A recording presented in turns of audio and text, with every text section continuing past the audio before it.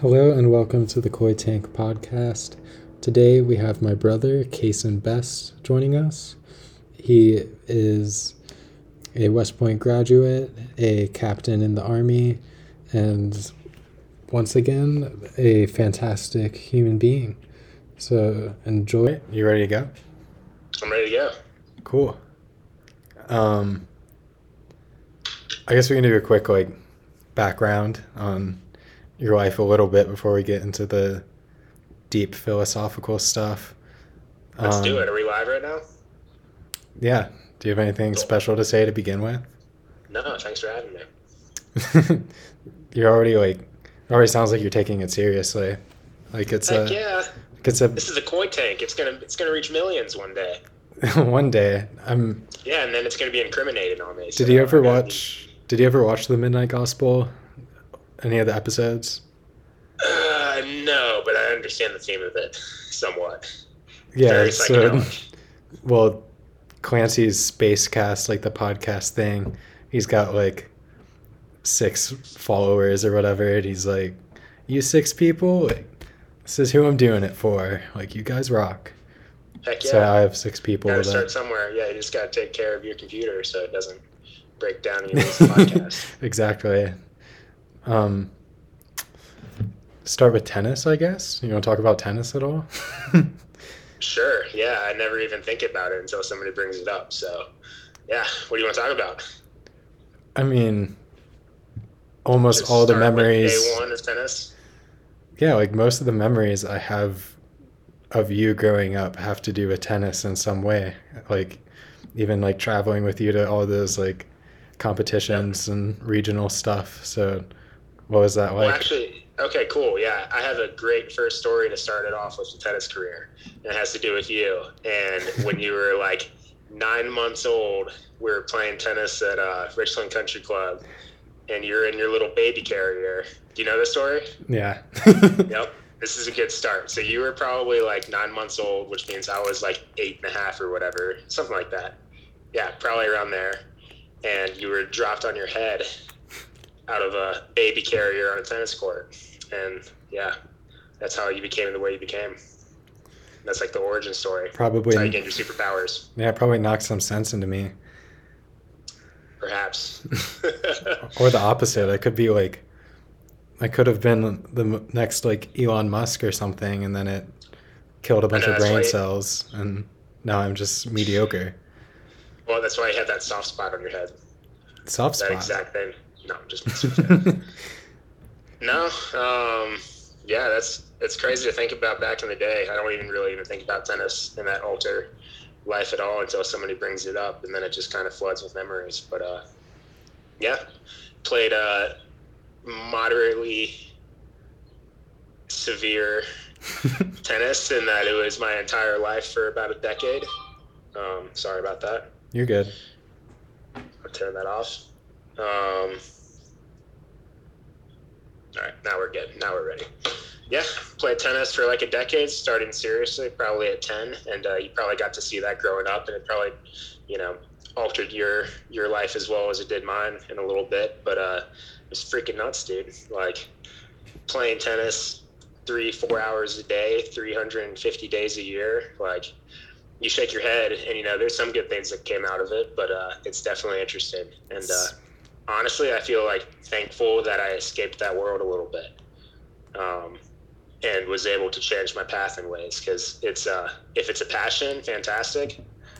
Just like anything else, if that's your one thing you want to do with your life, then heck yeah, it's pretty cool to find that at age 10. But I think for most people, you know, that thing that they put all of their heart and soul into for even a decade, especially when you're a kid and you don't even really have a choice as to know like what you want to do,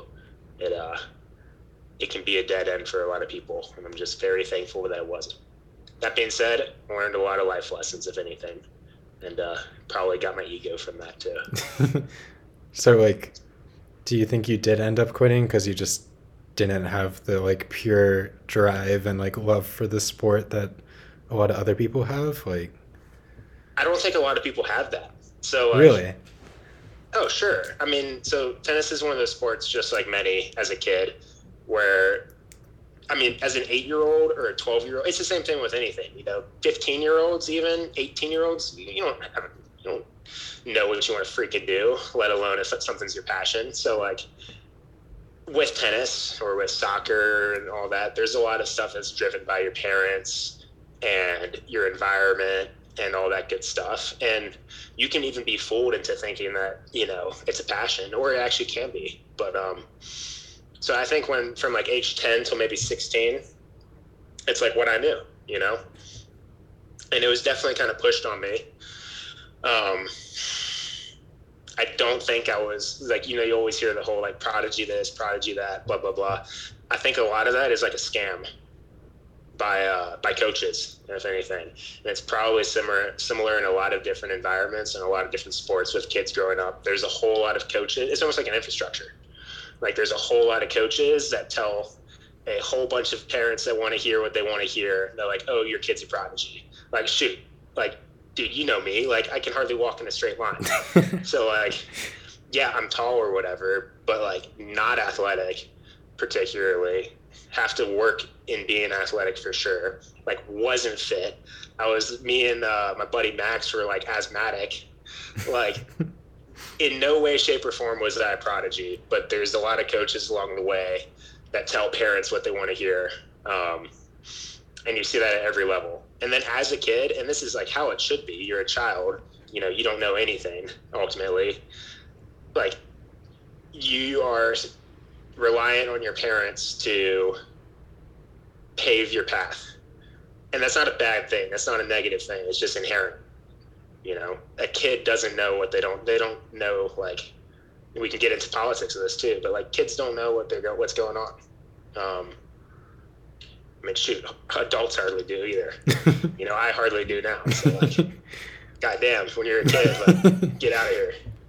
Yeah. So like, I think mom and stuff a little bit fell into the whole path of like, oh, your kid's a prodigy, and went with it. And when I was like 12, 13, 14, I was told that I was the man or whatever, and it becomes like your entire identity.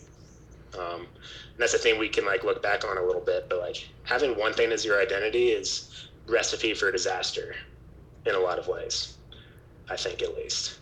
So, or if you just go ahead. Nope. I was just going to say, like, it's not necessarily a disaster if you end up like actually having that passion and like obsession over it and become one of the lucky few that makes a career out of it. So yeah, but that's kind of winning the lottery in a lot of ways. And you see that, and all good things come to an end as well. So like you kind of, not to jump topics and stuff, but you see that in the military to like an insane degree, when like the military is your sole identity. Like, hey, guess what? That comes to an end, whether voluntarily after like 4 years or whatever, or after 20, like it comes to an end. And you see a lot of people struggle with that. And you saw that with tennis too. Like the tennis identity will come to an end. And if that's the only thing you have, like you're going to be screwed for a while. But for me, found out at like 16 or so, like I was still doing pretty good nationally and stuff, but like maybe I didn't think about it rationally, and I sure, the parents didn't, but like I'm not going to be a pro. Tennis is one of those things where you can be number one in the United States out of thousands and still not make a dime. Or let alone a living for years, like, and one day I just had this like understanding of like, what the hell am I doing hitting a fuzzy ball over a net for like 4 hours a day. And so that was like the downfall of the career that I was not destined to have anyway. Was that like a specific moment you can recall where you had that realization of like, what the heck am I doing? Yeah, it kind of goes back to like the whole, like going to Florida, if you remember that. Mm-hmm. When I was like 15-ish, I went to South Carolina and lived with some randos for a little bit. Like that's a good idea. And then after that, went to Florida because of like some tennis academy. And while I was there, like I was living by myself, which was a wild time, and had my own apartment as a 16-year-old, own car, credit card. Like that's a good idea. And just one day I'm like, what the hell am I doing? Hitting a fuzzy ball over that, like everything hurts anyway, like this sucks. And there's positives with that background and stuff of playing a a sport or really anything at like a high level and the dedication that comes with it, you can learn lessons, but you can also, for every person who learned like discipline and stuff, there's also the person who learned narcissism and insane ego, which I'm sure you can probably see sometimes. So Do you look back at Florida now? Like, how do you look at that time period in your life now that you're like older and more mature? Like, what does it just feel yeah, like? it's a good lesson, I guess, probably to anybody. It's like, one, if you're, I don't think it's a negative to be a different person. Um, Multiple times throughout your life. Like if you're not, like you can evolve in an extreme fashion um, multiple times, and it doesn't mean you're wishy-washy. Whether it's even with ideas and stuff, or you as an individual. Like I don't think about tennis ever, unless somebody asks me about it or like finds out that I played, and then it just like floods back and stuff. But like, yeah, those 40 days were nuts. And yeah, those 40 days were nuts. Where were you in the U.S. at your peak? Probably when I was like 14ish. I don't know, I was like maybe 20, 25 in the nation at one point for like a short period of time. And it was literally just because I was bigger than everybody else. So like, and also that being said, and this is something that we as a family did horribly, but my coach was actually insistent on it. He was completely right. It's like, nobody gives a damn what you are at 12, at 14, at 16, even at 18. It matters like where you end up, and tons of people throw it away, probably myself included, with like, I need to be winning at 14. And so you can win with bad habits. And that's exactly what I was doing. So I was winning at 14 doing bad habits, and it destroyed me at 18. Whereas somebody who's trying to develop good habits and doesn't care about winning necessarily, or like results at that time when they're young, you can develop those habits that will actually make you successful later on. But yeah, probably like 20-ish and 14. And that's out of like thousands. But you see that too, going back to like the whole prodigy thing. At every level you play, and like national is like the level. And if you're not playing that, like if you're not in the top 100 nationally, like you're not going to a good school, on scholarship, anything like that. And even at like the sectional level or the state level or like the high school level, like playing for your high school, there's so many parents and stuff that are like, my son's the next Pete Sampras. And without a clue that there's like 8,000 people better than him just in his state, and it's wild. It's a trip. It's like it's honestly in the U.S. especially, it's like an infrastructure like founded on manipulating parents to make money because it's an expensive sport and lessons cost a shit ton. So just like all sports in general, like I hope someone's done a thesis in psychology about the psychology of parents and their egos revolving around their kids in sports. Like, oh, it's nuts. Even like football, like crazy. there's like football dads are like yelling like crazy at their second graders or like not picking up a fumble or something. Like in all sports, it's just like, it's honestly like pretty comedic when you just look at insane. it. Yeah. And it kind of goes probably, if you want to get like meta with it, like society level, like it's not just sports, it's really anything, but it's, we're kind of seeing the repercussions in a lot of ways of like the every trophy for every kid like generation. And we're kind of seeing like the narcissism manifested in a lot of ways. And like, it's the same thing. Like, I think some people are kind of coming to the realization with a bunch of Netflix documentaries about, whether it's female gymnastics and the horrors that are in that, or like little league soccer and travel soccer. And like, oh my God, it's disgusting. But yeah, it's not just tennis and it's not just sports either. And there's a lot of benefits to sports. Like when I have kids, I'm not going to, avoid sports at all, but definitely going to avoid sports at like this super toxic, have to be high level, trying to make it pro, because it's a scam, And it really is. yeah, and it's interesting psychologically, not just from the parents like point of view, but like from the child's, like there's probably like if you're getting like yelled at all the time for like not performing well enough as an athlete, as like a 10-year-old, like there's got to be some like psychological repercussions to that too. Like, Oh, without a doubt. Yeah, for sure. And that's like anything. It's not necessarily like getting yelled at for performance or anything. And like, not trying to rip on parents, because most parents really are trying to do the best they can, being flawed humans themselves. And it's kind of like, it's paraphrasing, but like, the success of a parent is defined by how few like skeletons you put on your child that were your own originally. And that's kind of like how you define parenthood success and stuff. Like, that's a hell of a job, and but yeah, to your point, dude, like a lot of parents are freaking nuts, and it's at every level. It's at the national level where people actually have a shot at like at least getting into schools and scholarships and stuff, but it's also at like the state level where you don't have a chance in hell, and yet parents think that their son or daughter is a stud. It's crazy. But I mean, like, also, if you can learn from other people's mistakes and stuff, like, that's what it's all about. Yeah. So, at least I learned that lesson, I think. So you said, just beat my kids, make them third pro. I mean, you're already a dog dad, so getting some practice in. With beating the dog? Yeah. That's not going to be cut out. Have fun with that on Spotify. I definitely don't beat dogs. I'd rather beat a kid. Yikes. You're going to get canceled. There's nothing to cancel, so it's all good. You said tennis started to fizzle out for you at like around 16? So like, I'd say so. Transitioning into your Army career, like you went to West Point for tennis, and like what other schools were you considering, and why did you end up with West Point, and what was like you were still being competitive in tennis there, so. Yeah. To answer your first question about like deciding to go to West Point and stuff, like I didn't know anything about the military, right?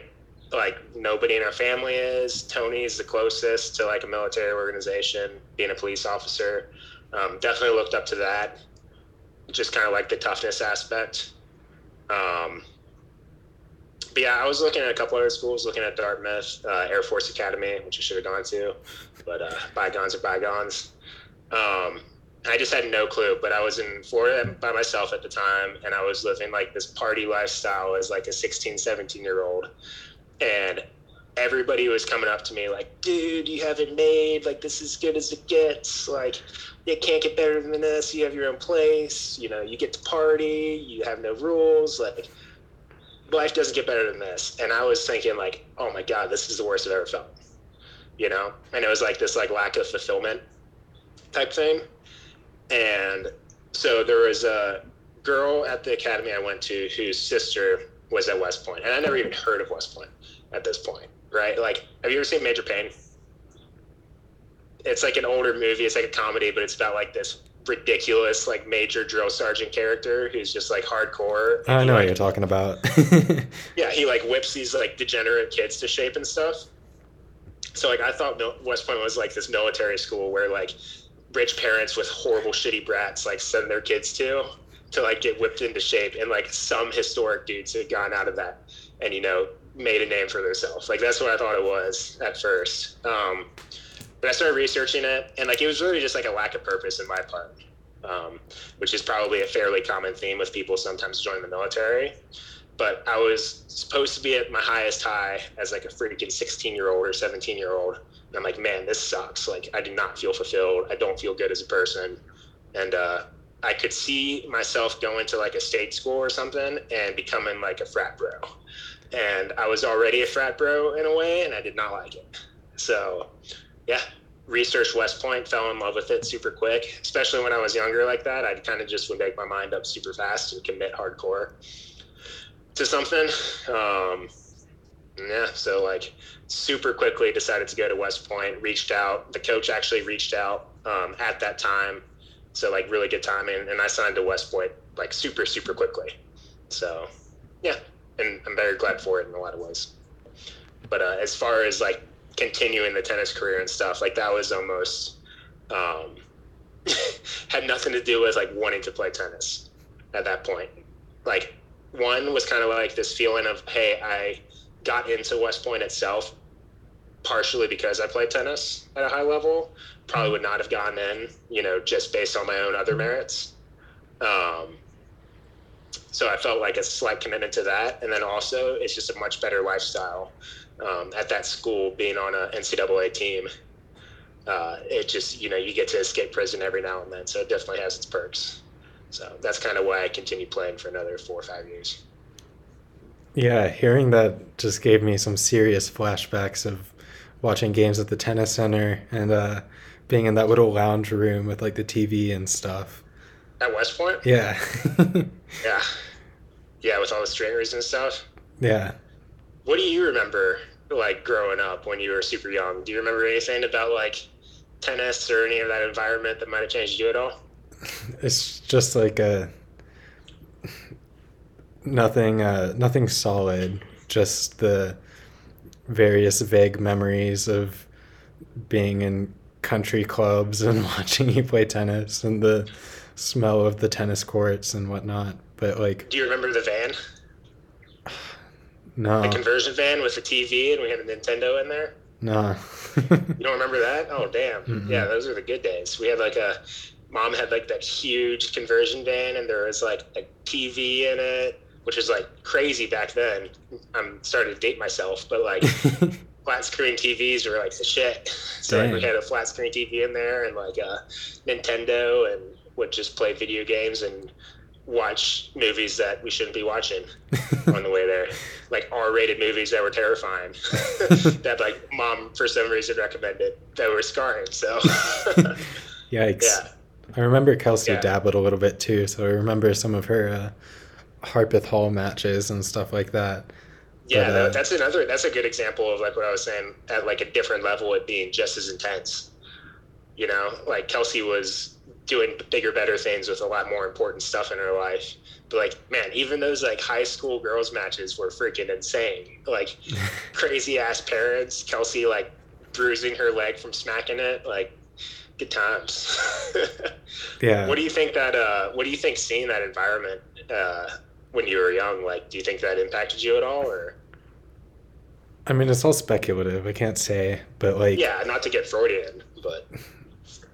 I was just thinking, like, I'm not sure if I was like naturally easygoing or if like seeing the like constant like competitiveness of the tennis environment made me more easygoing, but like I'm not competitive at all.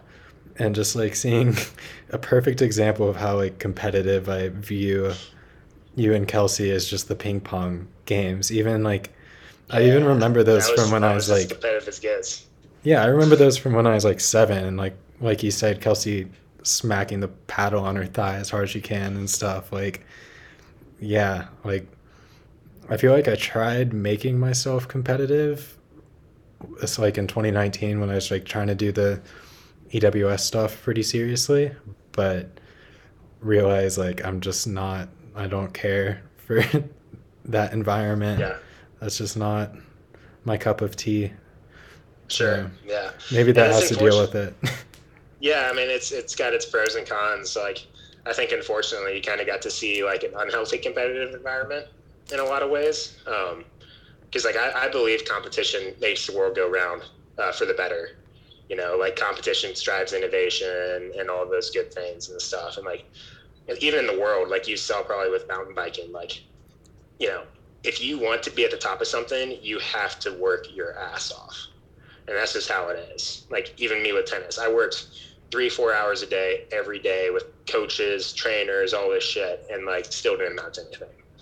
And like, that's not a bad thing. Right. But yeah, you kind of got to see the wild side a little bit. And that's kind of like the unfettered concept. Like competition itself isn't bad. No competition is probably and just as much of a negative as well.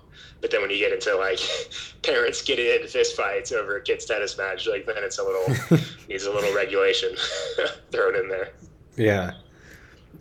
What about stuff about West Point, non-tennis related? Any high points, low points, just memorable things? I mean, I'm very thankful of the West Point years, as much as they sucked in certain ways. I think it's just a great example. Like, if college is the time to kind of figure yourself out a little bit, like I can see over the 4 years, each year of me changing a lot. And it's just funny to look back on, and like I'm sure you will too, you know, in a few years or a decade or whatever. And it's like the beauty of like some sort of self like awareness and stuff. Like, dude, I went from like a partier before West Point to like full 360 or like 180 of like I was like the most military kid ever as an 18-year-old. And it's really funny to look back on because like I was a dick. So like went from like partying and like not even knowing what the military was, and I just went deep into it, you know, like the high and tight haircut, like super like authoritarian, and like, you know, I hated people who broke the rules, like looked down on them, like, oh my God, you broke the, like, you know, that kind of character. And this, like, they tell you what to do, just do it the best you can. Like, it's just a game, play the game as best as possible. And like really authoritarian. And you kind of see that, you can actually kind of see that in a lot of ways in society itself now, as I think we've transitioned, even with COVID, not to get into that conversation and stuff, but like a more authoritarian look in certain ways. But like, man, when I was 18, 19 at school, like, yeah, I was totally into the military concept, like the cliche military concept. The Army isn't all that, right? It's not like this automaton, like, you know, cliched movie military culture. But like for me, not knowing anything, that's what I thought it was. So those are like the first couple years, and then a couple years into it, I like kind of recognized, like, wait a second, you know, me listening to some dude really well or doing what they want to do without asking questions, like that doesn't make me good.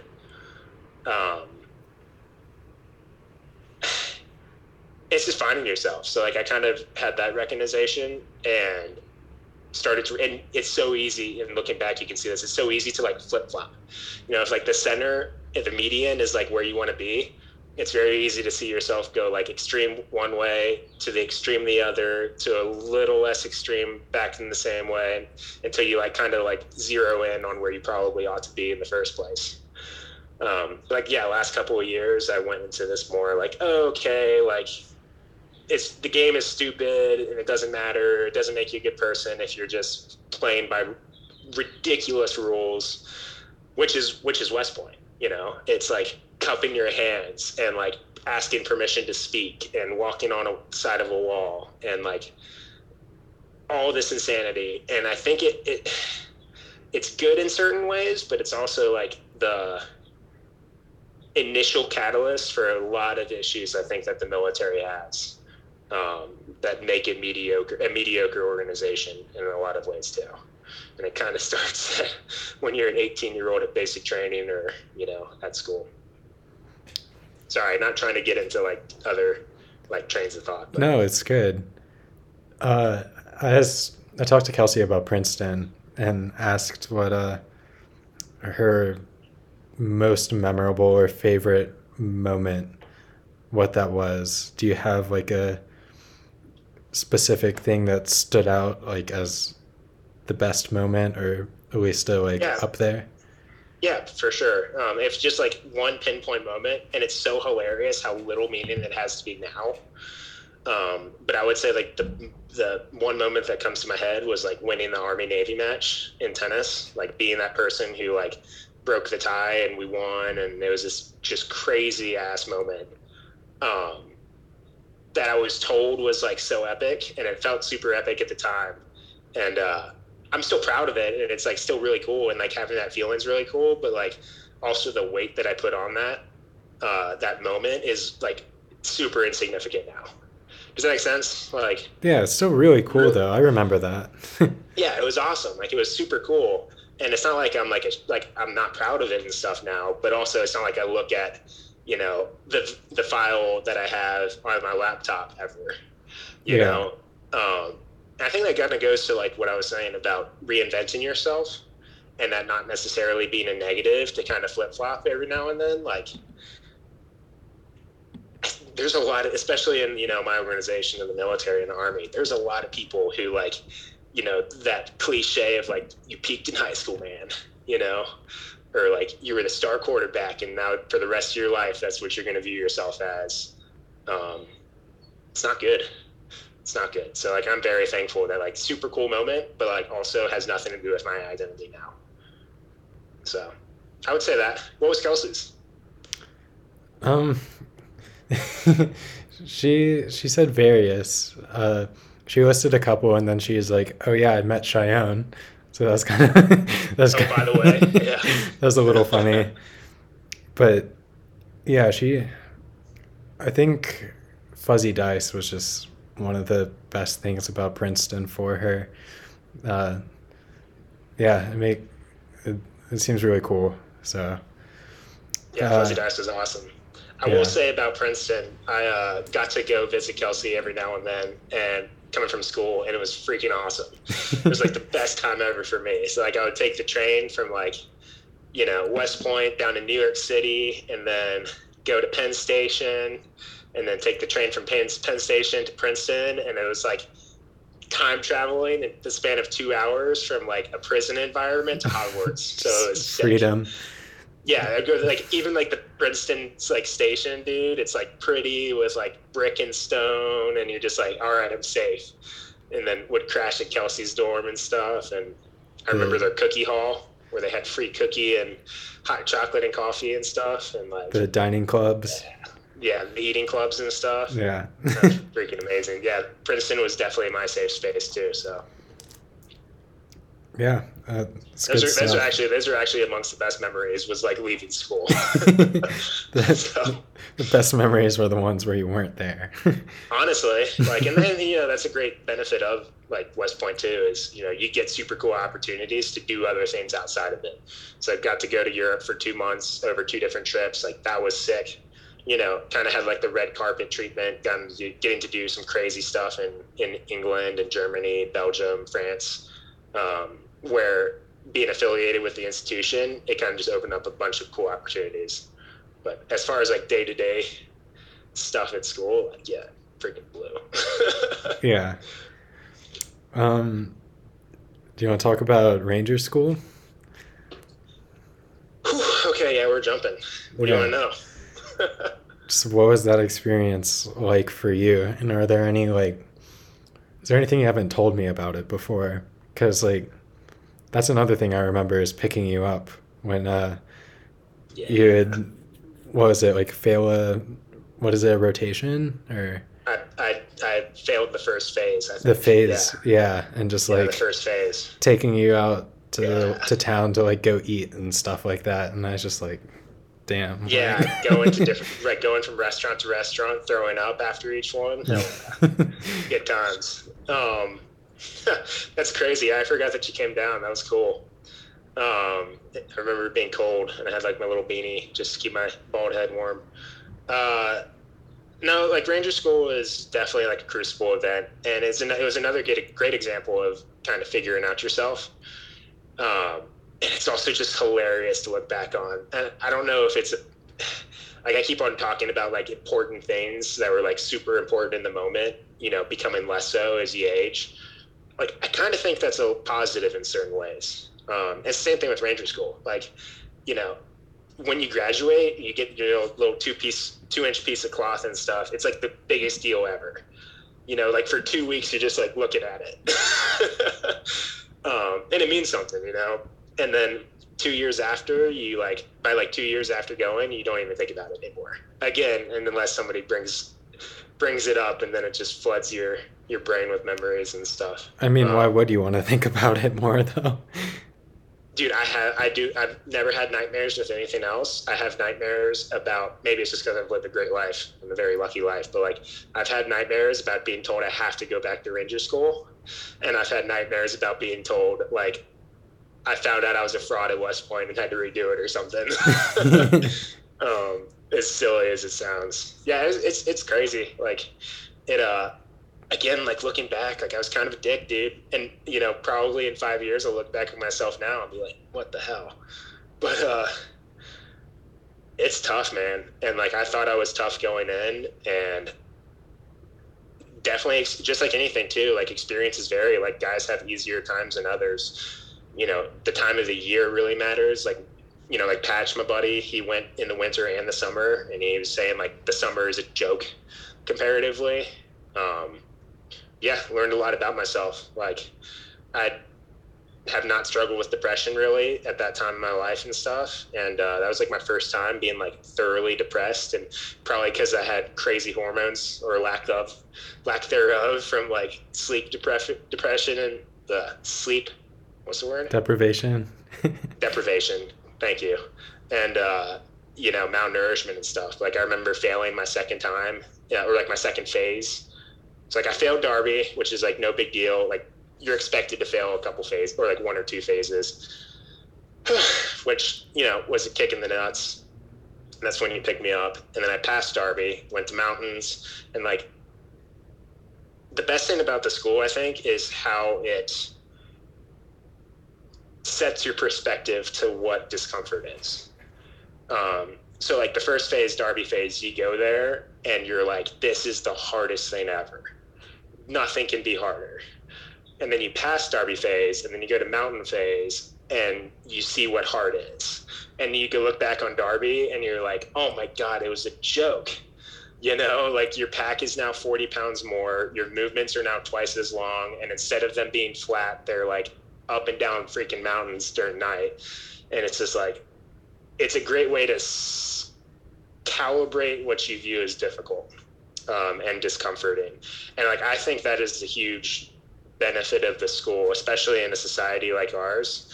Like we are so extraordinarily fortunate to live in what is the wealthiest, you know, richest society ever by magnitudes. That like something that is considered insanely hardcore, whether it's ranger school or like the cliche that is like Bud's training for the SEALs and stuff, like everybody's like, oh my God, this is the hardest thing ever. They make books about it. They make, you know, documentaries, all this crap. And it's just like, it's still easier than how 90% of people in the world live, you know? And like, that's amazing. Like even in ranger school. So I lost 45 pounds. I'm 225 now and skinny. I started the school at 205 and I finished at 160. Like, you know, you could see my ribs from my back. You could see like my like spinal column in my neck and stuff. Like it was gnarly, right? But at the same time, like, you know, every single day in school, you're getting 2 square meals, you know, like it's a good calibration tool in that like it's super tough for our society. And it's a, you know, a dude died 2 days ago in the course. Like it happens and stuff. But like, man, that says how awesome we have it more than like Caison is a badass, right? Just the way I look at it. It's like most people in the world, you know, are living on $3 a day. People like, I've never spent a day in my life where I didn't know if I was going to eat. And that's most people in America. And that is amazing because that's not how the world is now even. And it's not how, sure as hell isn't how the world was historically. So you kind of look at ranger school and like, yeah, it was super tough. Like, yeah, it's the toughest thing I've ever done. And a lot of people ever do. But like, man, it ain't that bad if you look at it from like a spectrumal stance. And it's like that with other countries too. Like, there's countries that have their own ranger school that's kind of built off of ours that make ours look like a joke. Like Colombia and Lancero school, their last patrol is against the FARC. Like a guerrilla force is trying to kill them. You know, like the Thai school, like people die like every class. So it's a good perspective changer for somebody who was fortunate enough to live in the greatest country in the world. Was that when you mentioned nightmares? Was that like quote from a Vietnam soldier or whatever? Yeah, I don't know, there's like some colonel or whatever that people like to, the quote, they like to toss it around, but it was just like, I woke up in a cold sweat, thought I was back in Ranger School, but thank God I was only in the jungles of Vietnam. So like, I get it. having been in combat, it's I'd rather be in combat in a lot of ways than back in Ranger School, as crazy as it sounds. Yeah.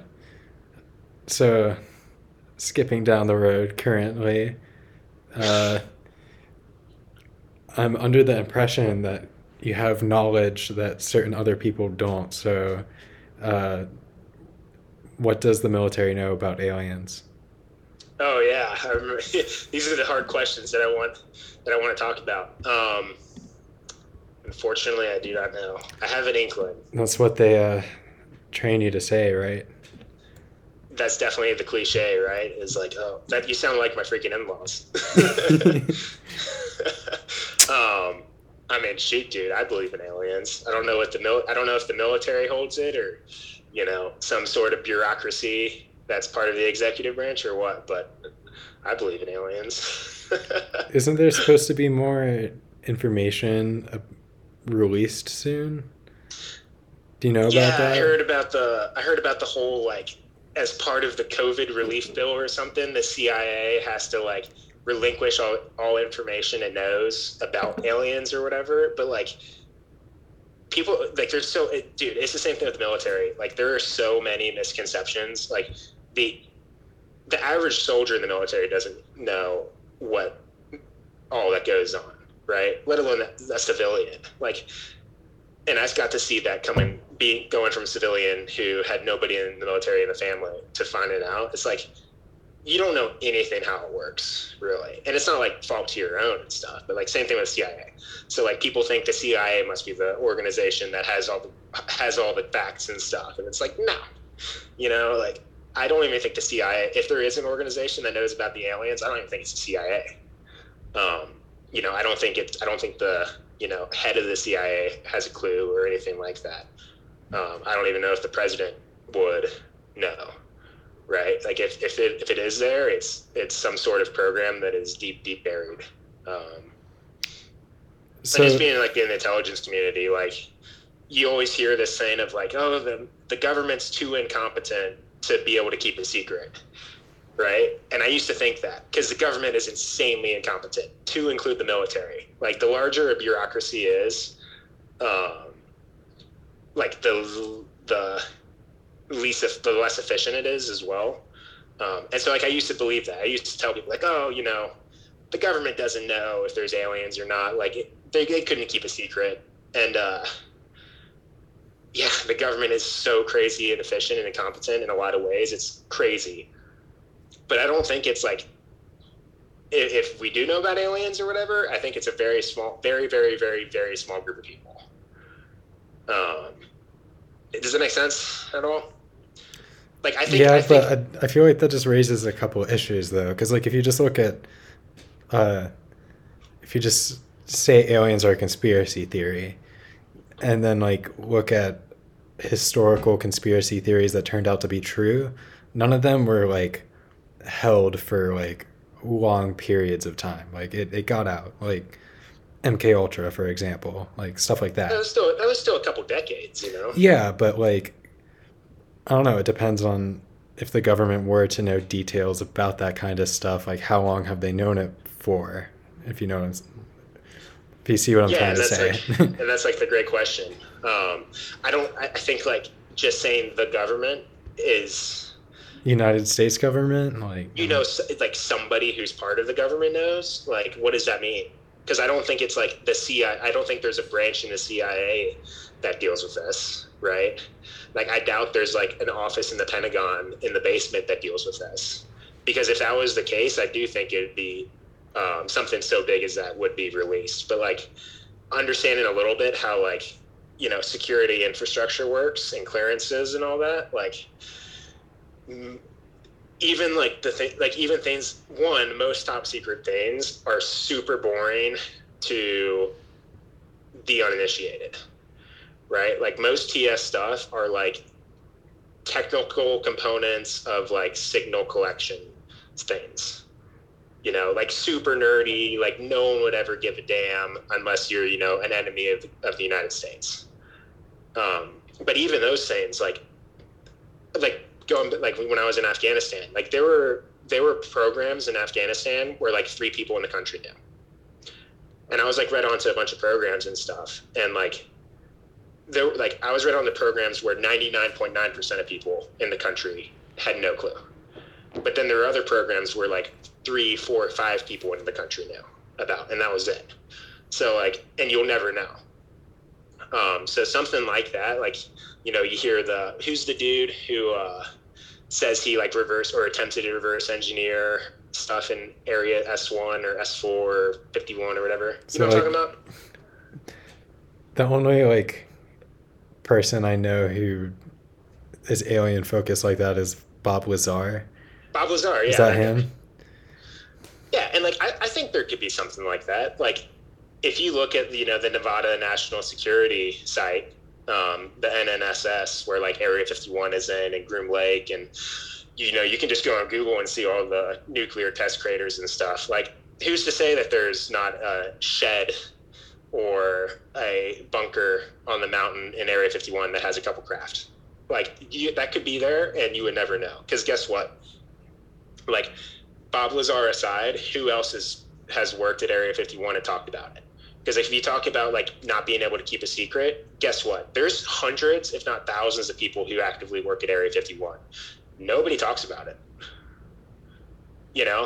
And it's the same thing with a lot of programs. Like, there's people who leak stuff, and most programs are just lame to like the layman. But like, there's hundreds, if not thousands. If you look historically, there's been thousands of people who worked at Area 51. You don't hear anything except Bob Lazar. So like, doesn't that kind of prove itself that like some groups can keep a secret? What if there just isn't a secret to keep there though? Yeah, that's not the case. You think Area 51 specifically though has some like clandestine stuff? It absolutely does.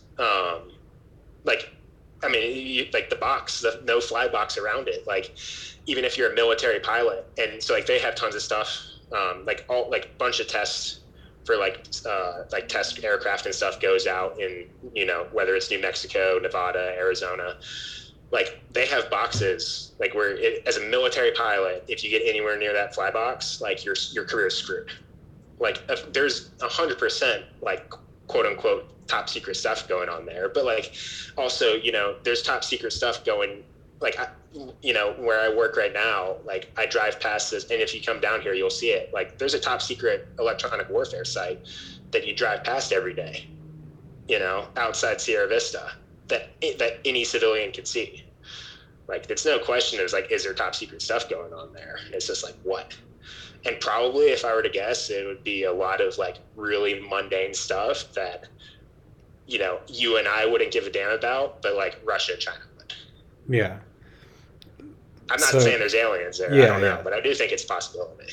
Yeah, like obviously there's stuff that's secret, but you have more knowledge on like what the military is capable of, I feel like, than I do. So do you think that like, say just that New Mexico, what was it, American Airlines? The thing you just mentioned? That happened like a week or two ago? Yeah. Like, do you think that... I think it was American Airlines.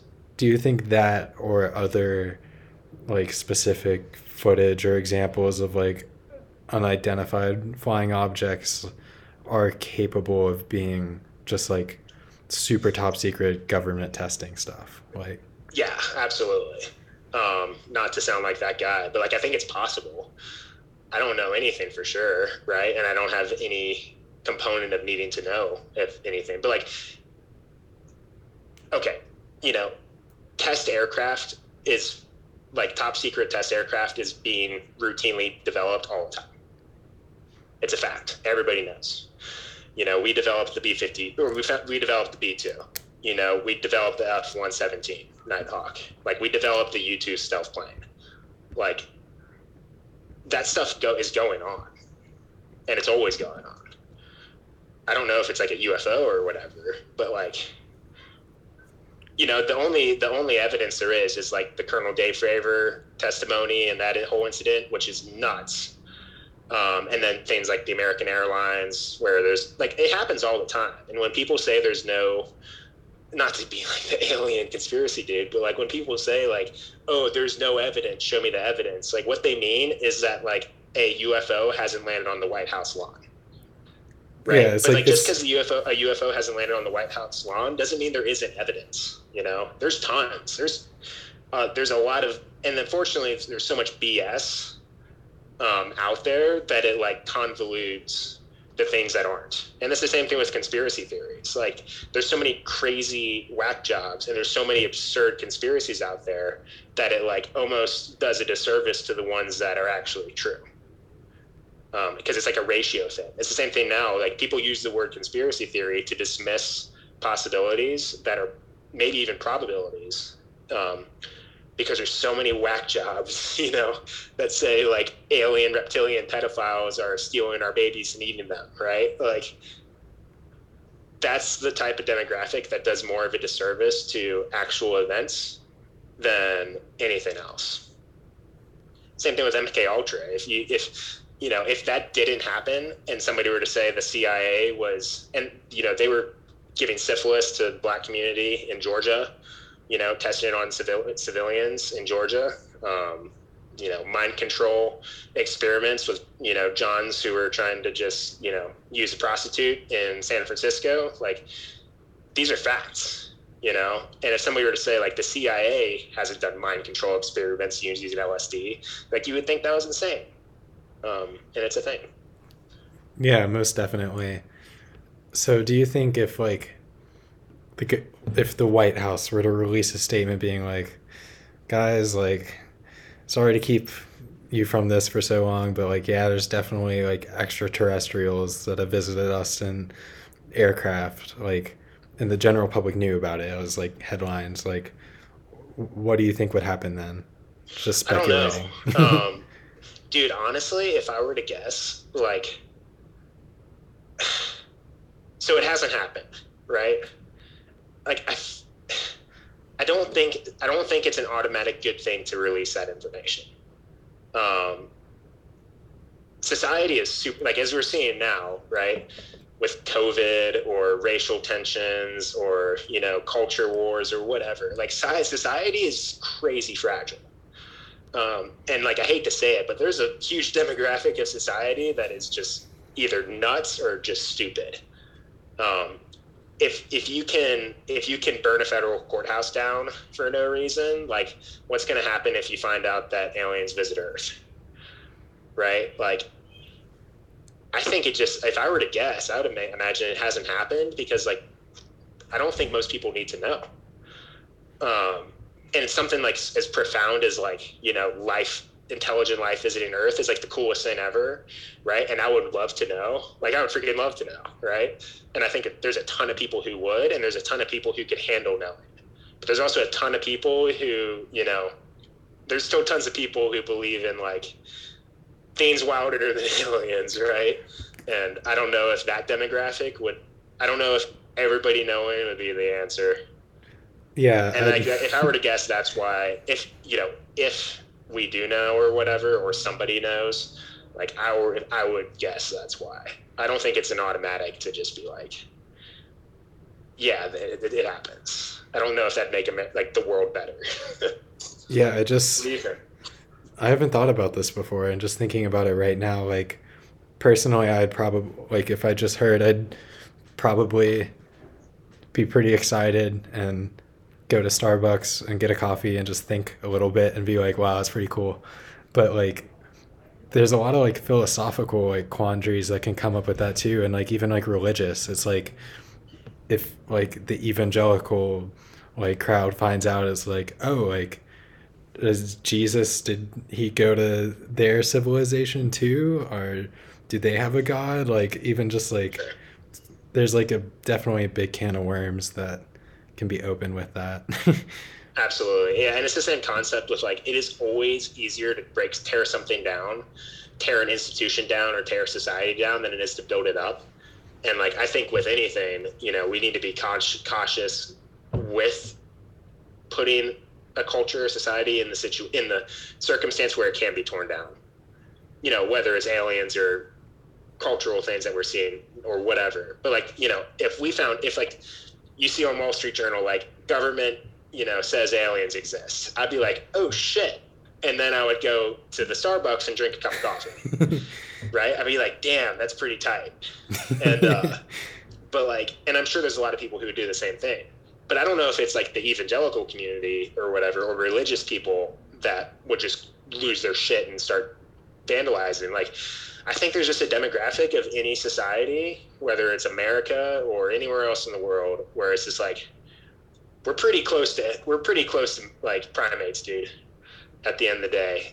Like if you look at humans in general, even me, I didn't invent this freaking computer, right? Like I have not invented anything that you can see in this screen or built or anything. I'm just an idiot.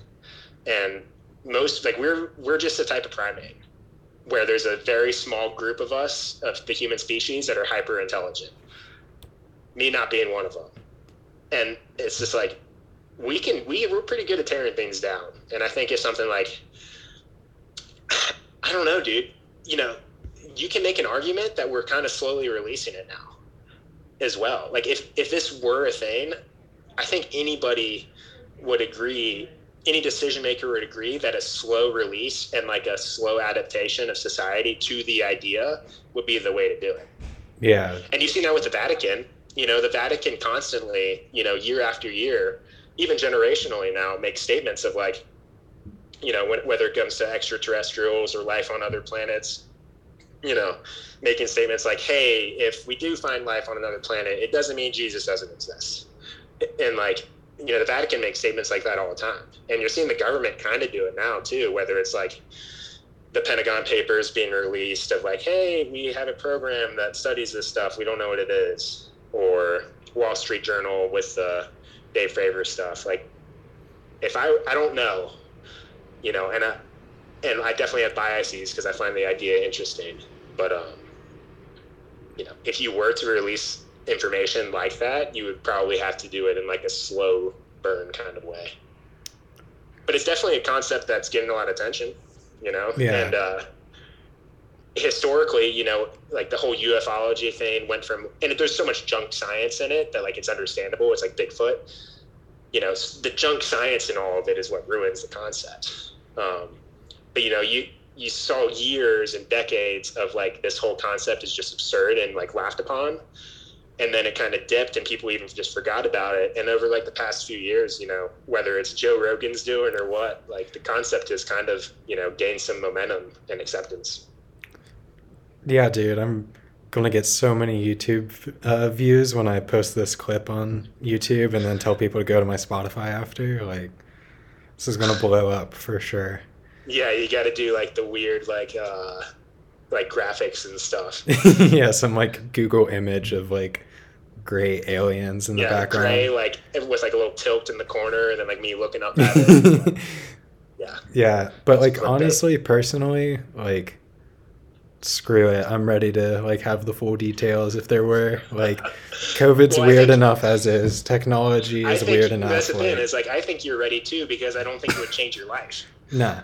I think you would just go back to going to Starbucks or wearing, hipster beanies or whatever you do. What I'm concerned is like the other demographic of people who are just going to, there's a demographic of people who don't need a very good excuse to start looting and rioting, And I think finding out that aliens visit Earth is a pretty damn good excuse. So, yeah, it's definitely interesting. I want to be a believer. But, at the end of the day, what the heck do I know? What do you think? If you were to guess, would you say, like, if you just had to say it right now, like, yes or no, like, yes, aliens have visited the world, like, has visited, like, Earth, or no, what would you say? That's so hard. I don't think I can answer. If you had to, like, bet on your life right now, what would you say? I would bet. I mean, this is kind of stupid, because it seems pretty obvious, but that there is life besides Earth. Like, I think that's a good starting point. But You'd imagine, yeah. damn, I have no clue if, like, Yes or no? What is it? screw it, yes. Nice. But like, I don't know. It's just fun to think Yeah, I about. mean, yeah, for sure. I mean, I would say nobody knows, but maybe somebody does, but it sure as hell isn't me or you. But I like the idea. I would say it's like a close 50%. I don't, but also like, what the hell do I know? Yeah, It's a cool idea though. I do think the most compelling story I've heard is the one of what's his name, that pilot. Dave Fravor. Oh Yeah, yeah. and just listening to like that couple of podcasts and whatnot with him on, it's it's very interesting, and Yeah. he's definitely seems to be an intelligent person. He's put together, and like if someone were to make a claim like that, he seems like a pretty decent person to do so. Oh, as good as it gets, you know. And at the end of the day, unfortunately, that's the thing, dude. Is like, just when I'm thinking about it, like you can say that whole thing's an anecdote, and obviously it is, but like there's quite a bit of anecdotes. It's not just one. And it's been going back, you know, in World War II with like Foo Fighters and stuff being reported all the time. It's not like there are no reports from, you know, airline pilots. There's tons. There's plenty of reports from the military. And it's been for decades. Like, it's not like there's nothing. But the piece that's missing is like the press conference of like the alien showing up and wanting to talk to President Biden. Yeah, And I kind of feel like that's all we're missing. You know, like there might have been, like, who's to say that there weren't, you know, hovercrafts that landed or whatever, like Area 51 Roswell shit and stuff. Like, who the fuck knows? Excuse my language. oh, you're fine. Cursing's allowed. I don't know what kind of podcast this is. Nah, you can say whatever you want.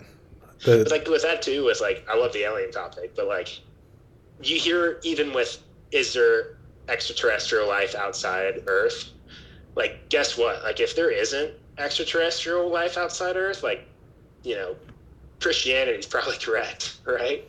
Like, what are the odds that it's not? And then you always hear these like hypotheses of like, you know what I'm talking about, with like all the different phases of civilizations, and just happens to be that they kill themselves, and like the different filters, like the great filters and stuff. You heard those? No. I'm just saying, like, there's tons of hypotheses about like why there would be no other life except for us, and I just feel like the assumptions based on them are not, could be very like invalidated. So shit, man. I guess I'm a believer. Yeah, and just like thinking about the ways in which we do look for like extraterrestrial life, and just like, I don't know, it seems just kind of like narrow in the scope of just like what we are trying to do. Like, I feel like there's definitely more than one way in which we could be looking for extraterrestrial life, but it just seems like, oh, here's a solar system that has a star, and there's planets here that could be like inhabitable, that like look like it's plausible or whatnot. But like, heck, like, could be putting more effort into investigating those things that we haven't explained yet, those UFO encounters or just whatever, because like that could be a good shot at getting to know that stuff as well. So who knows? Yeah, and I agree. And like, to your point of like, how do we find extraterrestrial life? I don't think it's an easy thing to do. Even if like, you know, who am I? I'm an idiot. But like, even if the universe is teeming with life, like, who's to say that SETI, like everybody here has heard of SETI? Who's to say that pointing like radio telescopes in the sky is this good way to do it? You know, like, one, the radio frequency would have to be so, and I don't know much, this is just me regurgitating, but like the radio frequency would have to, that they produced, would also have to be powerful enough to break through all the background radiation and radio waves. So like, they could have broadcasted a message to us, or inadvertently, you know, like the microwave principle of like, every time you turn on a microwave, it emits radio frequencies. Like, but who's to say that it's loud enough that we could even filter it out from all the constant, you know, the billion microwaves on Earth or whatever that are running? Like, And who's to just say like, that SETI is a good way, or even a possible way, to find out? I think there's a lot of people, just from what I've heard, is like physicists and stuff, who are just like, yeah, there's no chance that he's going to find it, even if it's like tons out there. Yeah, it's an interesting concept. Let's go through some conspiracies and say yes or no to them. Oh, dang. So I guess this is like a conspiracy podcast, like all of them. I mean, this is probably going to be the one to get views of any right now, so yeah, I'll look it up. HARP. Yes or no? I don't know enough about them. I'm saying no. You just gotta say yes or no, dude. This is not educational. No? Okay. JFK assassination. Yes or no? Yes, he was assassinated. Like it had to do with like the CIA and shit. No? Maybe. I'm going with maybe. MLK assassination. CIA. No? I'm saying probably. Flat Earth. No? Bill Gates putting microchips in vaccines. Most definitely. Nah. What else are some? Moon landing was a hoax. No. Yeah, no. These are just so basic. I want to. Yeah. I think most of the basic ones, like, dude, there's always conspiracies, right? Like, whether it's Iran-Contra or, like, conspiracies are occurring in government and stuff all the time. Epstein, like, there are conspiracies, and there's a lot of them. But again, they kind of get clouded by, like, the bullshit ones, like chemtrails or, HARP or, Flat Earth or whatever. Like, I think a lot of the ones that are discussed are just so discussed because they're just absolutely absurd. And also, I think a lot of conspiracies are just kind of, not that interesting. Oh, there's some senator who's like, inside trading. Like, oh, cool. That's boring. That's not aliens. Yeah. Do you want to discuss more conspiracies or move on a little bit? Dude, you're the man. It's your podcast. Yeah, I don't know what to say about conspiracy theories because, like I said, so many of them just seem a little absurd.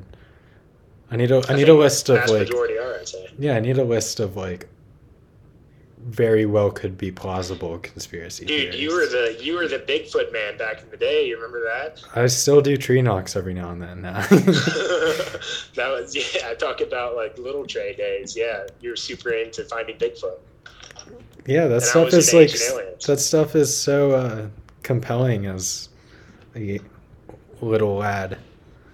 Oh, dude, it goes to show how every single person is super susceptible to like cognitive biases and stuff. Like, there's not a better example than like a 16-year-old kid. Like, he doesn't, how to spell cognitive. Like, I was into ancient aliens and stuff. I was just convinced. Yeah, but I feel like as I get older, there's stuff that is like just as weird and strange and fascinating, but actually real, that has replaced Bigfoot. Like, can you give an example? Like, I've found like trying to learn a lot about psychedelics being very interesting because like there's so much we don't know about that, and it's something that's very real that anyone can take pretty much and experience. So like that, I feel like that's a good example of like something that's mysterious and can be researched and has a lot of research to understand better, that is also just very interesting. So yeah, that is a good example. And even with that, like, you hear Joe Rogan and stuff talking about, is DMT a portal to the aliens and stuff, or like what, the elves or whatever. Like, again, like, that's the extreme, right? There's probably something that's very interesting that isn't quite that. It can be super interesting and worth research and not be the extreme. Yeah, for sure. I think it's cool what like scientists who actually like study the pharmacology of it and like are studying it in a academic way have to say about it, because then it's just like, oh, this person like does it for like is trying to understand this for a living. It's not just some like it's not just Joe Rogan or some like hippie at a music festival. Like, yeah. That stuff's Yeah, very it's interesting. great. Yeah, I mean, if we want to talk about like the failures of the drug war and stuff, holy shit! But like, whether it's going to be a whole other podcast. Iboga, whether it's Iboga and like its ability to, just stunt addiction. MDMA has been shown clinically now. It's like a FDA approved clinical treatment for like pretty hardcore PTSD and stuff. Like, dude. I think we'll have to save that. Like class 1 banned substances that have tons of promise if it's just not like an 18-year-old kid tripping balls at Ultra Music Festival. I think we have to save this topic for a whole different podcast because I could easily talk for 2 hours about it. But one thing, yeah, you could be the Duncan Trussell to my podcast. But one thing I did learn recently is like, you know how much absurd stuff is Schedule 1, right? Like marijuana, for example. But like, I learned that methamphetamine is Schedule 2. You can get a prescription for meth. It's not called meth, but there's like... It's not glass. Yeah, it's not glass from somebody's... Yeah, like it has like it has a name for it, but it is chemically methamphetamine and it's used to treat ADHD, which is really strange. Yeah, it's, Adderall is an amphetamine and stuff. Yeah, it's just like people view meth as like this like crazy, awful, like Walter White stuff. But like, I mean, it is like, I have a neighbor right now who's probably on meth and they're vacuuming at 3 a.m. every night. It's awful. Yeah, very, very much often it is that, but also it's like you get a prescription for that, and then like marijuana is Schedule 1. It's like, what? Well, it's the same thing. Yeah, I don't really know much about like the classifications and stuff, but like I guess marijuana was Schedule. What does Schedule 1 mean? Like it's like the most prohibited. Huh? It's like the most prohibited. But what does it mean? Like there's no medical value or something like that? I think it has like some sort of medical classification to it. I might be wrong. But the same thing. Like you can look at heroin or whatever. Like heroin and morphine are almost exactly the same. And morphine is like if you get a surgery and you'll get a morphine, drip. You'll get an intravenous morphine drip in your surgical ward, where you can just push that button and, fall into ecstasy. It's almost the exact same thing as heroin. Let alone almost every painkiller is an opiate derivative of some sort. And obviously there's huge negative, ramifications with that. And like, prescription abuse and all that crazy stuff, unfortunate stuff. But it says according to the DEA, it's determined about the abuse rate.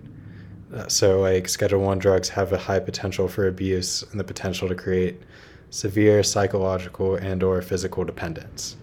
And weed is one of those? Yeah, and methamphetamine isn't. Interesting. Yeah, who the hell knows? I mean, I think culture and society is catching up to the fact that weed is not the worst thing in the world, but and it's a topic that's been just over discussed probably. But again, like that isn't that a conspiracy? Like if you want to talk about real world conspiracies and stuff, like reefer madness and this newspaper mogul not wanting to switch his cotton production to hemp and like being afraid of how it's going to impact the that like industry, and like that's what created reefer madness and stuff. Like that's a straight up conspiracy that's completely valid. Happens all the time. Yeah, and I've heard like pretty much all that needs to happen for a drug to go into Schedule 1 is like a story hits the media of some teen like having a ridiculous amount and dies, and then the government's oh crap, we're getting rid of that. And it's just like kind of ridiculous because like you can die off anything. You can overdose caffeine and die, and we have that every day. It can be, yeah, and that's definitely like the reactionary spirit of like lawmaking for one, and politics. Like politicians do not get fired for doing things, right? They get fired for not, if the politician's not going to get elected if he doesn't do anything. And you can see that with a lot of different principles, but like drugs is a great example, like what you're saying. Like if somebody dies and it's this mania that it's an anecdote, like one person dying, or even a collective, a couple people, a few people. We have 340 million people. but it's much easier for a politician or whatever to like make a profound speech about saving the children, than not doing anything at all and being called horrible things for it. And like that's a unfortunate aspect of just human nature, probably not even society, probably just human nature. Do you want to do a bit of a U-turn? Sure, yeah, I'm game. One of the questions I have is, are you religious or spiritual, and where do you stand in that sense? So this is another example of things that I've flip-flopped. Mm-hmm. I'm always subject to change my mind. I'm not in any way, shape, or form. This is how it is and how it's going to be for me. But yeah, like currently not religious, not spiritual either, but like I can appreciate certain aspects. Like there's a lot of things of Christianity and the Bible and stuff that I do agree with, as a foundation for living a healthy life. As far as like meditative practices, like I think it can be unbelievably beneficial, if you want to like identify that with like Buddhism. Even like if you want to go way out there with like using peyote or whatever for religious practices, like that can serve a purpose too in your life to make it better. So I think there's a lot of profound wisdom in certain religions, but no, I'm not religious at all, or probably even spiritual. But with that being said, like religion is obviously, whether it's at the individual level or it's definitely at like the cultural, societal, species level, like humans are a species of religion. Like, even if you get anthropological about it, like every culture has a religion, whether it's like uncontacted tribes in the Amazon. So obviously religion serves some sort of like profoundly important evolutionary process. So definitely wouldn't like dismiss it. What do you say, you're agnostic then? I don't really know what the definition of agnostic is, to be honest, but... Do you want the me definition or the Google definition? Is it just kind of like you don't know, or? I'll just do the Google one. A person who... I don't want to label myself. Yeah, it's just an I don't know person. It's a person who believes that nothing is known or can be known of the existence or nature of God or anything beyond material phenomena. A person who claims neither faith nor disbelief. I don't think I would go with that, to be honest, because it kind of sounds a little like postmodern-ish of like, nothing is anything. Like I'm not like morally, like I don't adhere to like moral relativity and stuff, or like moral ambiguity. It's just about God though. It's just like, it's impossible to know whether or not God is real. Like I'm in the middle. Yeah, of course it's impossible. Like it, at least I would say so. But I don't know if I'd identify with like agnostic. It's the same thing with like atheism. Like you kind of see that just you can see like with evangelicalism, people like certain religious people like scoff at non-religious. You see that with atheism, and that's how some people say like atheism is its own religion, in that people kind of get militant with it. Mm-hmm. You see so many atheists, like Richard Dawkins is kind of a good example, and it's kind of why I don't really like listening to him. Or Sam Harris. I love things about Sam Harris too. But like the whole mocking religion, I don't see the value in that. And there's definitely things about religion that can be extremely negative and historically are, but like I don't see atheists mocking spiritual religious people or religious people mocking atheists as a beneficial thing. And I don't think I would identify myself as an atheist. Like, yeah, I don't think you have to. I think you can not be spiritual and not be religious and identify yourself as atheist. Because I don't really honestly think all the time about like God doesn't exist. God doesn't exist. Like, I've never thought to myself, God doesn't exist. But yeah, I mean, I think on the flip side of that, I think you can be religious and be like, maybe God doesn't exist, or you can be an atheist and be like, maybe God does exist. It doesn't have to be a 100% black or white thing. So sure.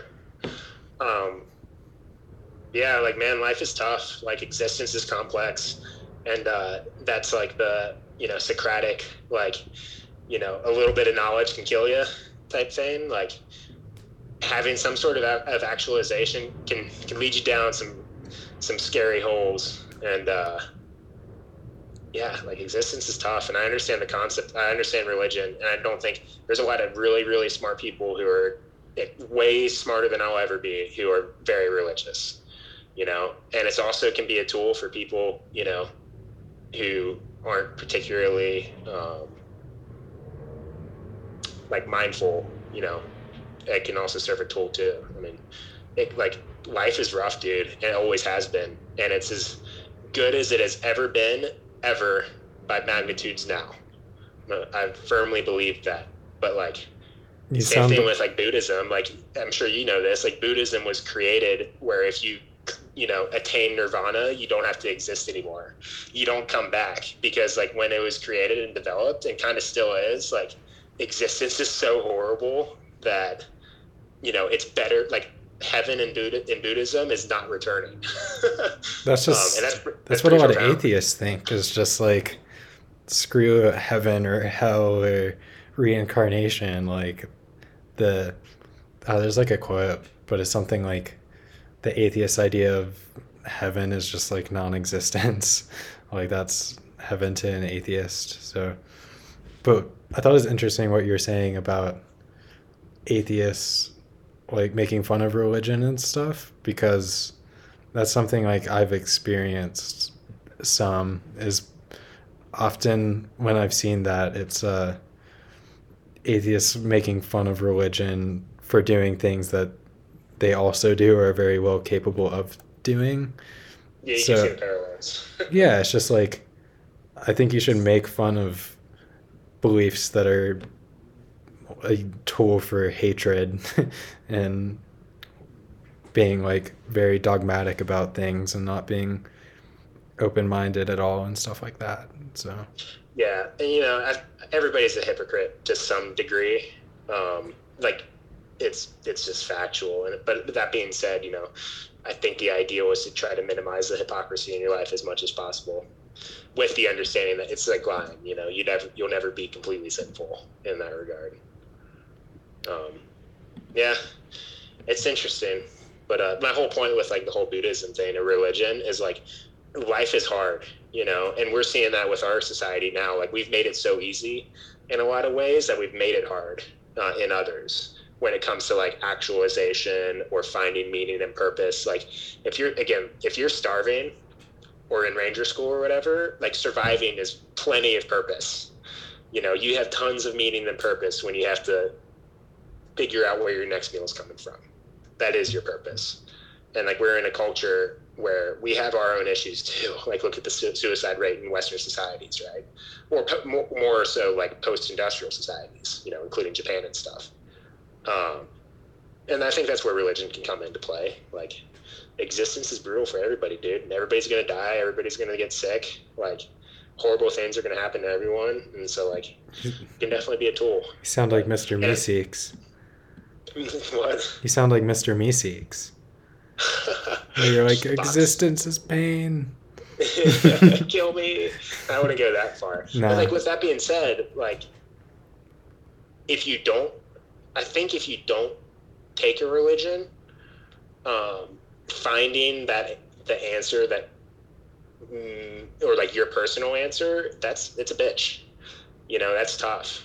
And like if you don't subscribe to religion, like finding something to make your life meaningful it can be very difficult. And a lot of people don't find it, and you know, end up going down very, very bad holes because of it. Like yeah, it's right probably now, partly why. Go ahead. Like I'm just saying, like me right now, like I'm trying to figure it all out, right?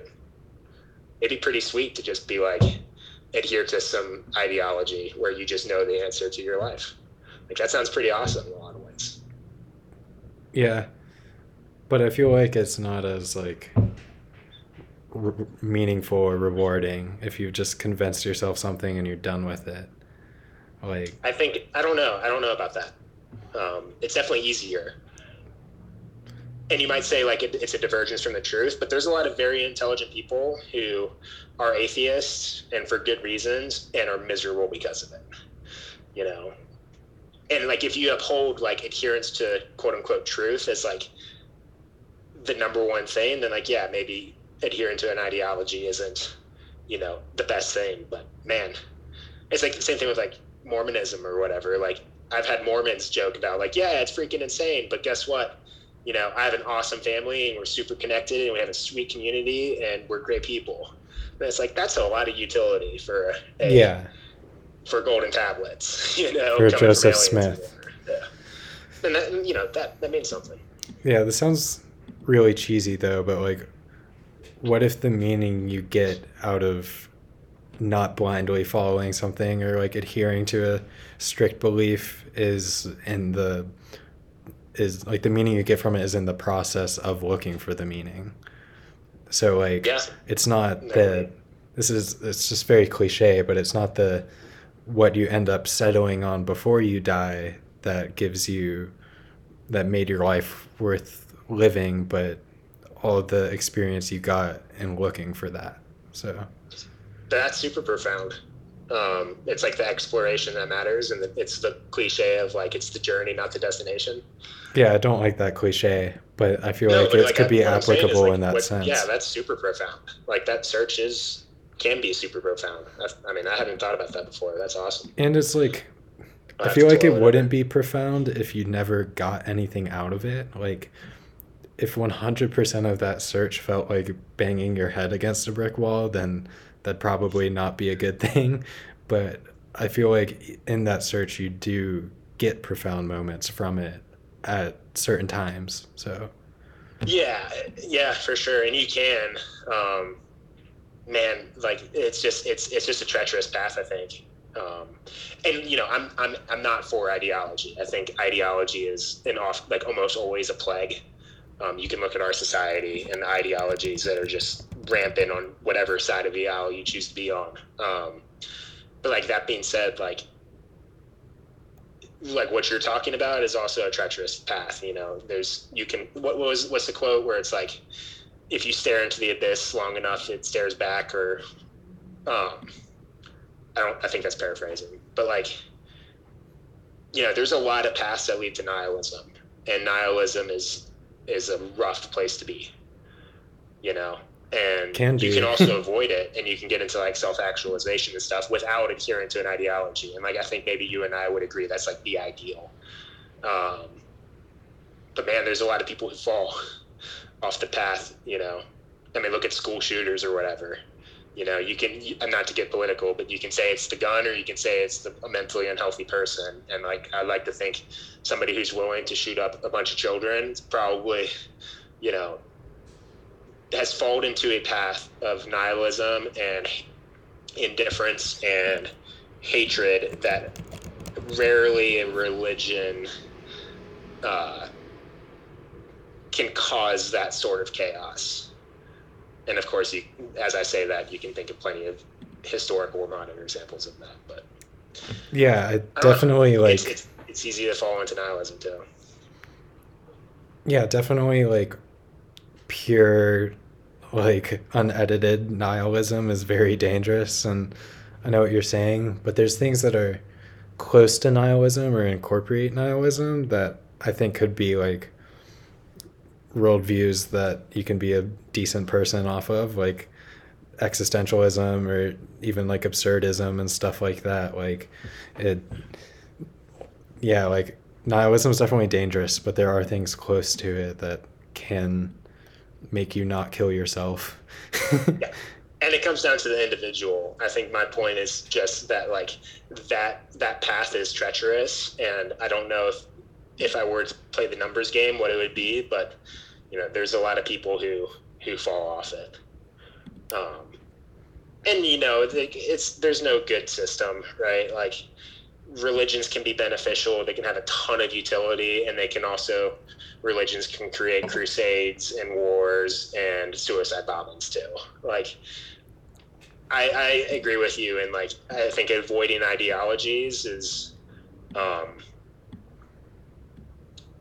paramount to a healthy society in a lot of ways, but also I think the absence of religion might not be the answer.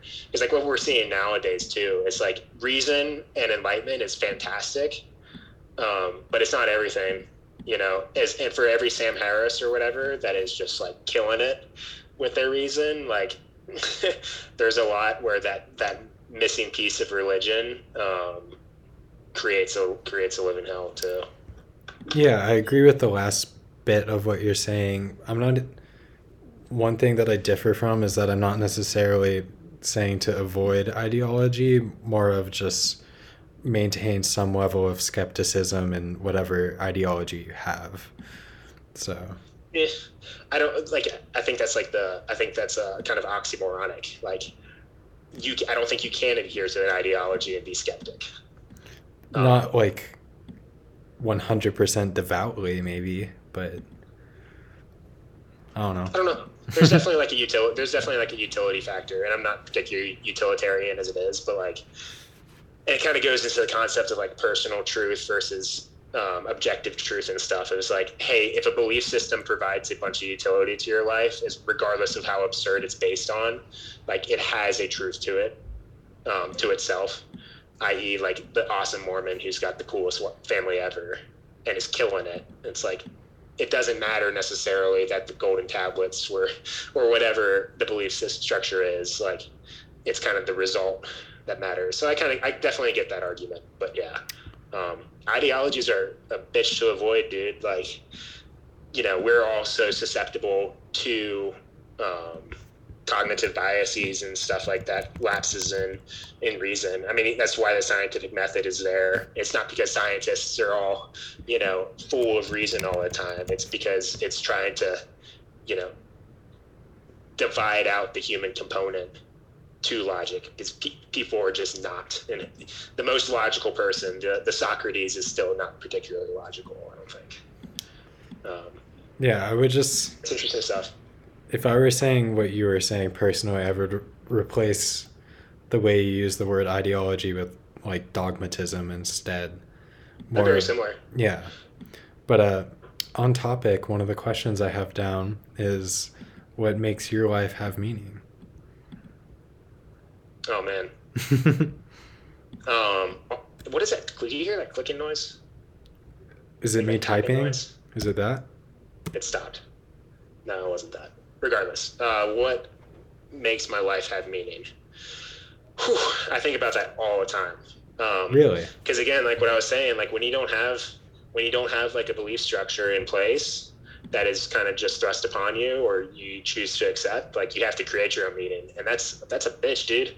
Like that can be exhausting, to your point, or it can be a great journey, I guess. I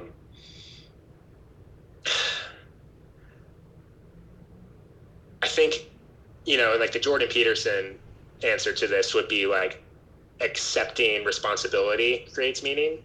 So like accepting more and more responsibility on your life is how you develop meaning. And I kind of buy that, but also I think it's a lot of more individualist in a lot of ways too, of like, I know what things make me feel good. And that's not necessarily like profound, but like I know listening to awesome music makes me feel profound. I know climbing and working a sweat and being outside and getting sun and seeing awesome, mountains and stuff or whatever makes you is a certain meaning in itself. Relationships with awesome people, like developing relationships, maintaining them, like that's a job, for anybody. And I fail at it all the time. But that's super meaningful. Meeting new people that are cool, like it might sound elitist, but I think most people are kind of a little bit mindless. And I'm trying not to be myself. Like there's tons of awesome people, and getting to know those great people that's a privilege. That's fantastic. That there's meaning in that. Your job can be meaningful. Like providing is a thing. And I think kind of in my own life, like I'm comfortable enough, like financially and stuff like that, where like providing is no longer a grind. Like I don't have to worry about not eating. So like and you see this in our society too, is like, I've already talked about it, but like you lose meaning because of that. So like my job, like right now kind of sucks. It's not fun. It's not interesting. Therefore, I'm not getting much utility out of it, because just because I'm getting a paycheck and able to provide for myself, like I don't feel that. I don't go, oh my God, I'm not going to eat, or my family's not going to eat, into, oh, I did this shitty job, but now I can eat. So that's meaning that I'm missing. Not saying I want to be worrying about starving. I'm trying to figure it out. Like, I don't know of any like profound, impactful thing. I think having kids, for the vast majority of people, is a net beneficial meaning to their lives. I'm not advocating for living your life vicariously or anything like that, but like raising kids sounds incredibly meaningful, and I'm looking forward to that, in the years to come. Creating an awesome family, like that seems crazy meaningful. Developing yourself is super meaningful. Like you can always be healthier and healthier, like happier, doing interesting things, like making yourself more knowledgeable, like fighting for that wisdom, because it's a fight. And those also kind of seem like a bunch of little things, but I think added together and compounded, it can create a life of meaning. But that's something I struggle with. It's much easier to like be a crusader for God or something, and you see that with anything. You see that, like, I'd imagine the average ISIS member feels like they have more meaning in their life than I do. I would guess probably all of them do, as perverse as it is. But yeah, I'm trying to figure out that meaning. I kind of liked I'll have to chew over it a little more, but I kind of like the concept of like the search for meaning is the meaning itself. It's a little bit myth of Sisyphus-y. But Sisyphus. yeah, I didn't realize that, and it just popped into my head. But yeah, all those things are definitely like really good and beneficial.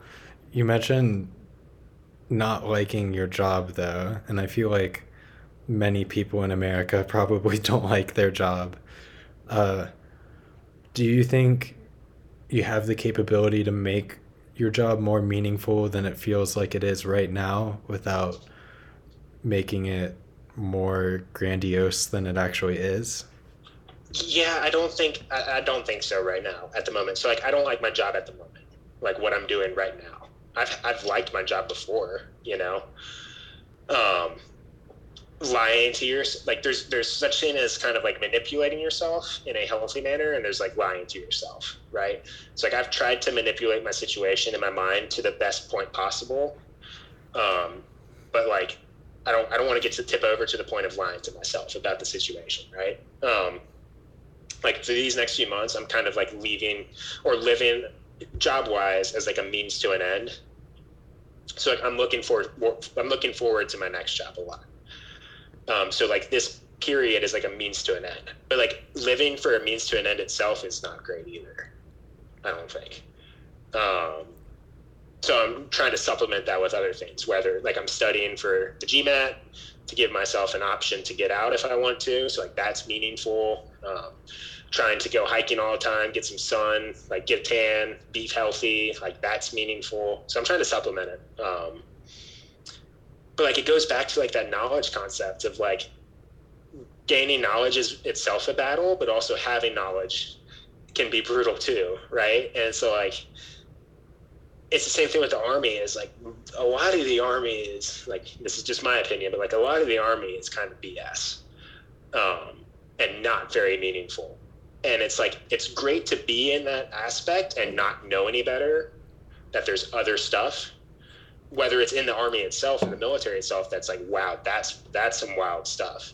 And I've always been the person who wants to chase the wild stuff. But going from like, a cadoodle at West Point, not knowing any better and thinking my, lame situation was profound and like meaningful, like that's bliss. That's a bliss. It's a bliss in ignorance, but like, I mean, there's a reason why it's the same, right?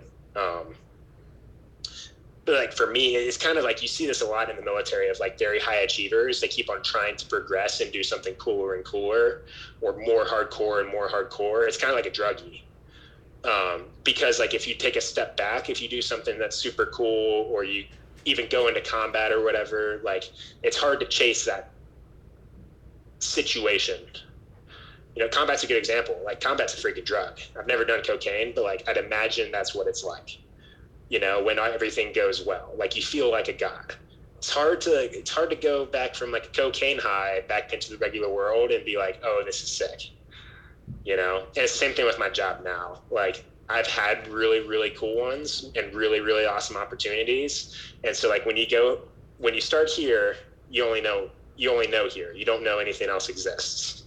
And then when you get the opportunity or do something where you realize this exists, going back to here, not even the bottom, but like here, it's like that much worse. Yeah. Because you're like, oh, this is bullshit. Like, I know what it can be. I know what's going on. But I don't know if that's like a healthy way to live, because I see a bunch of people, in like the Army world, it's like infantrymen and then Ranger qualified infantrymen, and they have to chase that and go special forces, and they have to chase that and try to go Delta Force, and they have to chase that and try to go CIA ground branch or whatever. And like chasing the dragon, I don't know if is that feels like a trap. That doesn't, it can be like very motivating, but it feels like a trap. I know I just rambled, but like, does any of that make sense? No, totally. Like, yeah, especially that last part you said about feeling like a trap. I feel like this is kind of stupid because I'm not very good at doing the advice I'm about to give. But like, I feel like for a decent portion of my life, whenever I'm not content in where I am at the moment, I'm always trying to like plan something in the future or whatnot. So like in high school when I was just like sick of it, I'd always be like planning the next bike thing, like bike trip or whatever, and all that stuff. And then I'd spend like hours making a Google Doc, and then it wouldn't even like work out and stuff. And it's just like really stupid, but I'm trying to like teach myself to be like, once again, it's cliche, but like being present and finding meaning in that.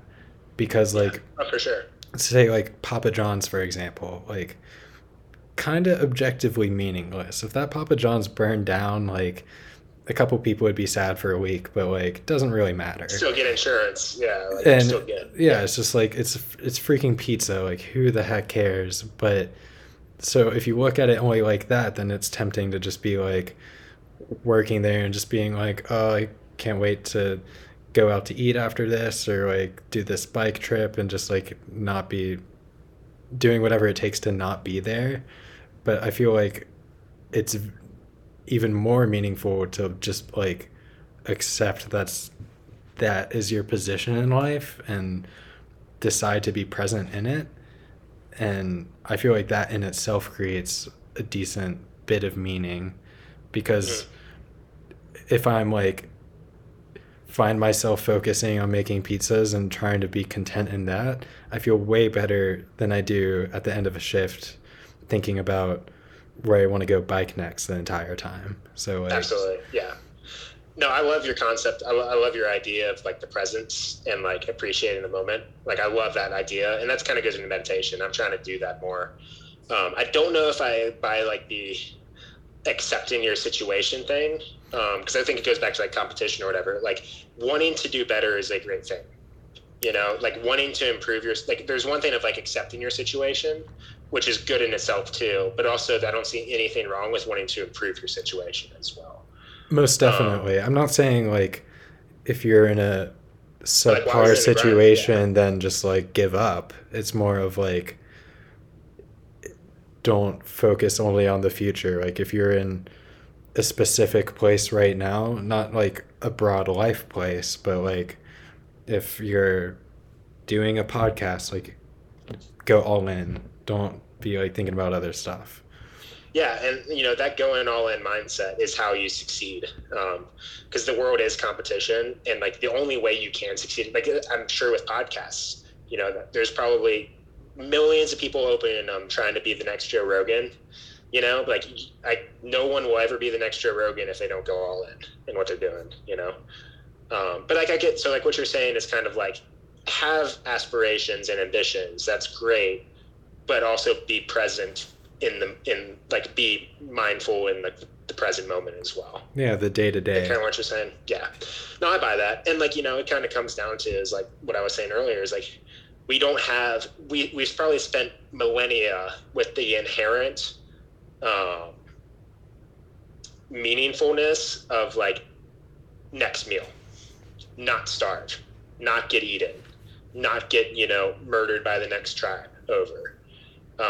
And so like our meaning for like probably the vast majority of human existence has been already like inscribed to us, and we're living like thankfully in a lot of ways in this situation where we have to dig a little deeper for that meaning, and you're seeing the ramifications of that across society as well, and hopefully it's just like growing pains. Yeah, I buy that. It's interesting.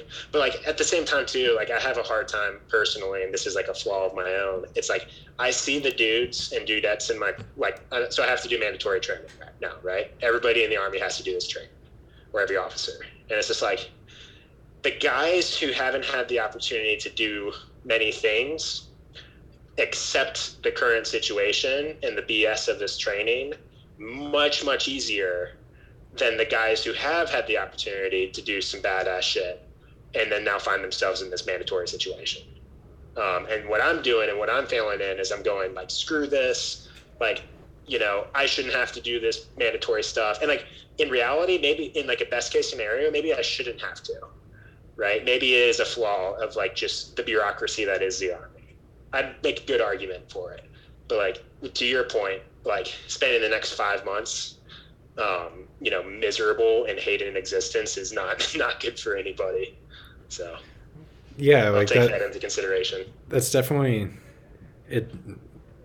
What you're saying of like going from like the high bar to like back down makes perfect sense. It's like if I'm to go on a bike trip to New Zealand and then come back and be making pizzas, like, yeah, obviously it's totally normal to be like, why the heck am I doing this? But I think but it's not good for anyone. Yeah, it just makes it harder. And that's why you always hear like the vacation lows, like the post-vacation low, right? Like I understand why it's a thing. I'm kind of failing to avoid it right now, but I'll try to do better. I don't want to live my life chasing a high, and it's doable, dude. Like you want to know why addiction's a thing. Like it's hard to go back. Like it's hard, like for every time, especially if you have like the proclivity based on your, good Lord, what's the word? Personality. Whew. Like if you have the proclivity based on your personality too, like it's hard not to want to keep chasing the rabbit. But I've seen a lot of great people and super, super capable, competent people chase the rabbit and get burned because of it. Well, thanks for teaching me something. I'll definitely think about it. I like that stuff. I don't feel like I deserve you saying that I taught you something because I'm very bad at doing it myself. Bullshit. Still doesn't mean it isn't true. Do you want to end on one more question? Hopefully it's not too dark. Yeah, I'm getting hungry. It's like freaking 10:30 here. I'm taking very long to form sentences because my brain shuts off after like 9. You're starting to sound like Lex Friedman. Just rambling. Just kind of slow. Yeah, I feel very slow. Last question though is, what harsh truths do you choose to ignore? Oh my God. Do you always end these podcasts with this? No, I'm pretty sure I ended Kelsey's with something like, why do you like Henry? Oh my God. You were just Lex, like, oh, I don't want to talk about my history. I want to have like a conversation. Always ends his with like, do you think about death or something? I like that. I need to do that now. Say the question one more time. Sorry. What harsh truths do you choose to ignore?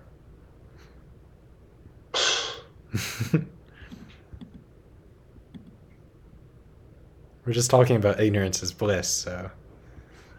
Yeah. I think I have 2. I think they're probably pretty common if I were to guess. I think Like the first one is like, when you're a kid and you like the first person that you know dies or whatever, whether it's like a grandparent or whatever, um, death like smacks you in the face and you just like can't sleep at night for weeks or whatever, and you're like 8 years old and you're like, oh my god, death, death, death, like, this is horrible, I'm freaking out, existential crisis. I haven't thought about death recently a lot. And like, if you want to talk about realities, man, like that's it, it's gonna happen. And like, have you ever read Meditations, Marcus Aurelius? Nah. It's about as good as it gets. I'm obviously not original in saying that, but like he breaks down like his views on death a lot, and I think they're pretty damn profound. But like, yeah, if you talk about things that I ignore or whatever, like I don't think about death that often, and thinking about it can actually be super motivating. Like I know examples of people who do contemplate it all the time, and it's like fantastic motivation to like not waste the moment, like what you're talking about, and having presence.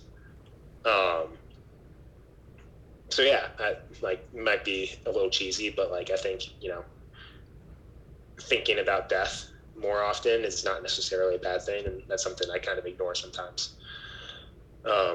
Even in combat, like I think that's kind of where you learn it too. It's like you can't think about it, and it's almost nihilistic in a way, in its own way, but like you can't think about it or else you're paralyzed, and then that habit can kind of like trickle down. I mean, I bet the military doesn't want to train you into thinking about it often, because then how are you going to be? Part of it, from my experience, there's no training for or against it. Yeah, like how? And factually, to be honest, most of the military doesn't hardly even have a chance of ever encountering it, like in a military capacity. Like if we're being honest. But if you were to be like most military are like making like TikTok videos and shit. But if you were to be an effective fighter, you can't be like weighed down by thinking about that. That's true. Or at least just paralyzed by it. I think that's just kind of like figured out as an individual. What I'm saying is I don't think the military plays an active role as an institution in like brainwashing you to not think about death or anything. Yeah. But yeah, you're absolutely right. I'd say that. Also, maybe just to add to that is like one thing that I think is like a comforting ignorance, and not to sound like a prepper, but like society is fucking fragile. And we're doing okay now, right? Like a riot here and there or whatever, or the COVID pandemic, or the winter, chaos that was in Texas.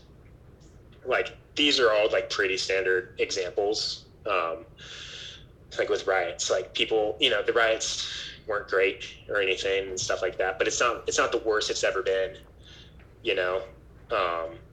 Like the LA riots were way worse in 1990, or the Cincinnati riots, or any of these. But like society is fragile, and it's super, super, super difficult to build things up, let alone a society. Very easy to tear it down. And that's something I take for granted sometimes. Is like, dude, like this, I know it's not a utopia, and I know America has tons of problems that people are just, if anything, hyper aware of. But like, I think we need to realize that it is very easy to tear it all down. And this institution that we've created that is as close to paradise as humanity has ever gotten to, and like, I think that's a factual statement, as flawed as it is. Like, it can be torn down, and I think it can be easily torn down. And not saying, buy some beans and bullets or whatever and get a bunker, but like, I think it could do us as a nation and the world even like some good in recognizing that, like, not taking things for granted in what society has, even human achievement has been able to progress to where we're at. And yeah, it's got like the same thing, like not being able, like not starving and worrying about your next meal, has got its problems, but goddamn, it's a luxury, So yeah, I don't think about that often, really, when it comes to like society either and its fragility. But yeah. Cool. Any closing statement or parting remarks? No, just hope this never gets to millions of views, so I don't look like an idiot to too many people. Well, you're in luck. Thanks for having me. Cool. Well, love you. Thanks for joining. Love you too. Yeah, it was a blast. Let's do it again. Yeah, for sure. Cool. See you soon. See ya. Bye.